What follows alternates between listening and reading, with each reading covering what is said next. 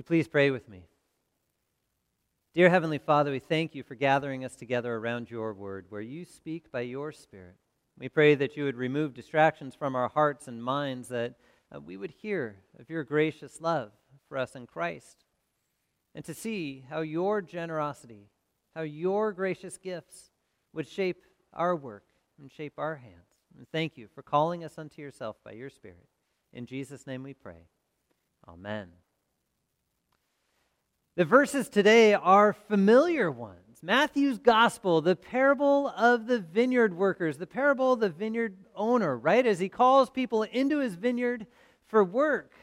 They're familiar words. Yeah, we always need to remember that when Jesus is saying a parable, it hasn't come out of nowhere. He didn't just start speaking it. There was something that led up to it. And just a little bit before these verses, we see where a rich young ruler has come to Jesus and says, "What do I need to be in heaven?" And Jesus said, "Well, how do you read the law?" And he said, "Well, love God with all your heart, all your soul, and all your mind, and love your neighbor as yourself." And he said, "That's right, you've got it, go and do that." He said, "Well, how do I love my neighbor? Who is my neighbor? What does that look like?" And Jesus said, "Well, sell everything you have and give it to the poor." And there's a little more conversation that goes on there, and the man leaps away sad as he's pondering those words. And then Peter pipes up. Here's the next question that leads into the parable. Peter pipes up and he says, "Well, Jesus, what do we get? We've given up everything. Look at these 12 guys that are following you. We've given up house and home and family. We've given up absolutely everything. What are we going to get?" And that's a common question that we all wrestle with sometimes. What are we going to get? What does that look like? And Jesus answers very succinctly, and he says, "You will get heaven. And all those that believe in my name, they're going to get heaven. God's grace and mercy, God's forgiveness, that's what you're going to get." And he says, here's what it looks like. Here's what the kingdom of heaven looks like. It looks like a vineyard owner. Now, let's bring this into real time a little bit. It looks like a vineyard owner with a few vines sitting outside his front door, and he texts in the middle of the week and says, "Hey, I need some hands in this vineyard. I need some hands coming to come clip these grapes off so that we can get it down to the winery and get the fruit over to where it needs to be so it can be fermented and bottled and produced into this fine wine for people to enjoy. But the vines, they need to be picked." And so I get this text in the middle of the week, and I'm excited about it, right? Saturday morning comes along, and he says, "We're going to start, and it's dark. You got to get there early. Before the sun rises, you better show up. If you want to get the work done, we need time." And so got there nice and early. In fact, I was the first one there. I was pretty happy about that. Thinking, wow, I know what's coming ahead. I know what the day's wages are. I know that there's lunch at the end, some smoked pulled pork made by some very gifted hands within our congregation, and I know what's ahead of me. And so I wanted to get there early. I wanted to get my work in. I wanted to get my work done. Now, to be honest, there was a whole lot of work being done before I got there.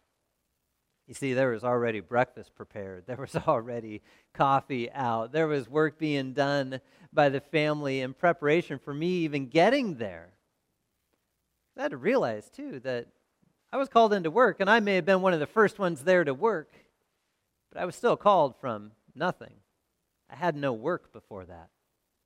So called into work, and there were others that showed up throughout the morning, and they got to enjoy some of that same breakfast. You know, I may have gotten a little bit more because I was there early, but nonetheless, there were others that came in and showed up, and they did their hard work, and then there were others that even later in the day, as the last grapes were getting cut from the vines, people were still showing up. And I started to wonder, are they going to get the same lunch? Are they going to get to enjoy the same thing? They haven't had to fight the yellow jackets or slide the bins across the ground. They haven't had to do any of that yet they're still called by the vineyard owner. But are they going to get to enjoy that same lunch? Are they going to get the same day's wages? Doesn't seem right. But they weren't my wages to give either.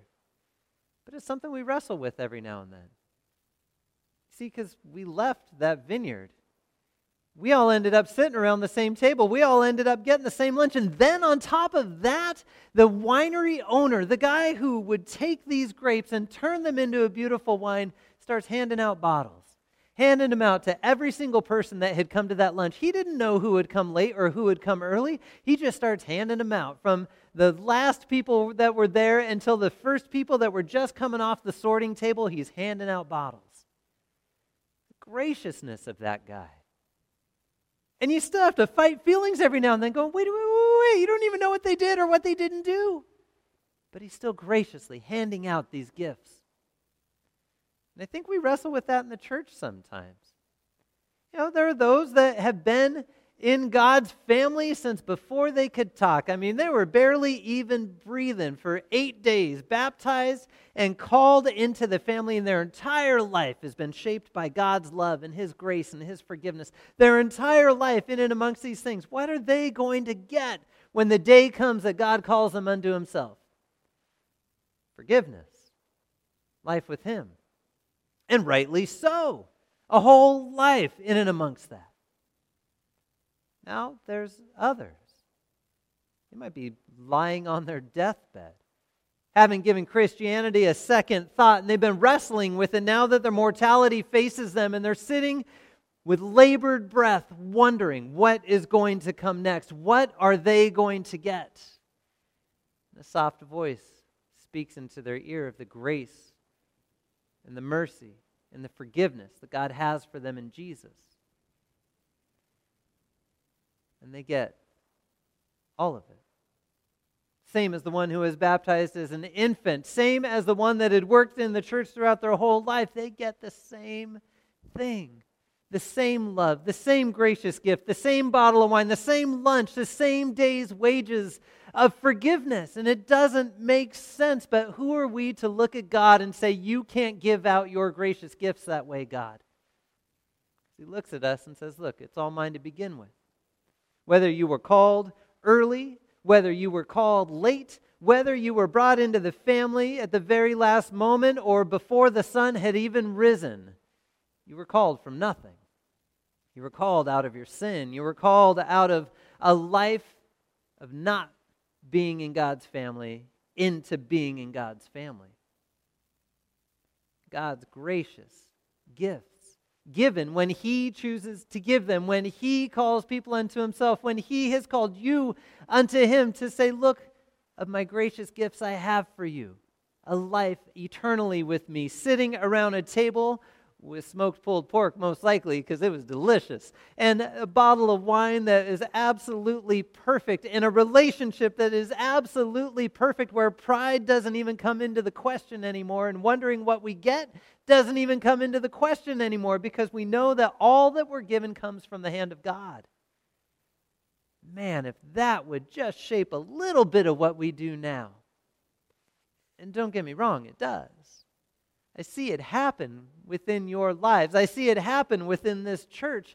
Ways in which people take care of one another because they know they have been so taken care of by God that it doesn't even come into their mind anymore about what they're giving up or what they're going to get. They just know that somebody else is in need. They know that they need to love the least who are among them.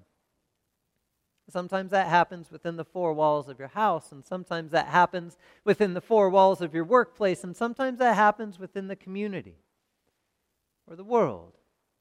And that kind of love is mind-blowing. That kind of love is so outside of what we would normally think of when we don't see it come from God first. But God has loved you, whether He called you into His vineyard early or late. He's got the same day's wages for you.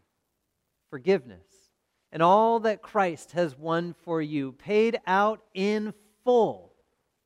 Forgiveness of sins.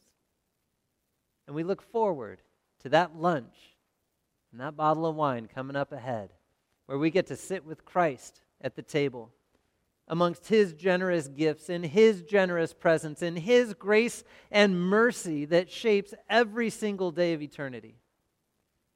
And I look forward to that lunch, to sit with you. God bless you and keep you in His grace and mercy. Amen. Would you pray with me? Dear Heavenly Father, we thank you for all that you have poured out within our lives now as we look forward to that time ahead where we sit with you.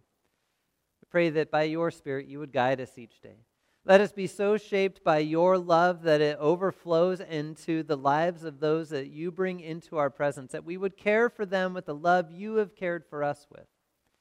Be with us from this day and in the coming days and weeks to see where your forgiveness needs to be spoken, and that you would give us the courage to speak it and to take care of the least who need the most.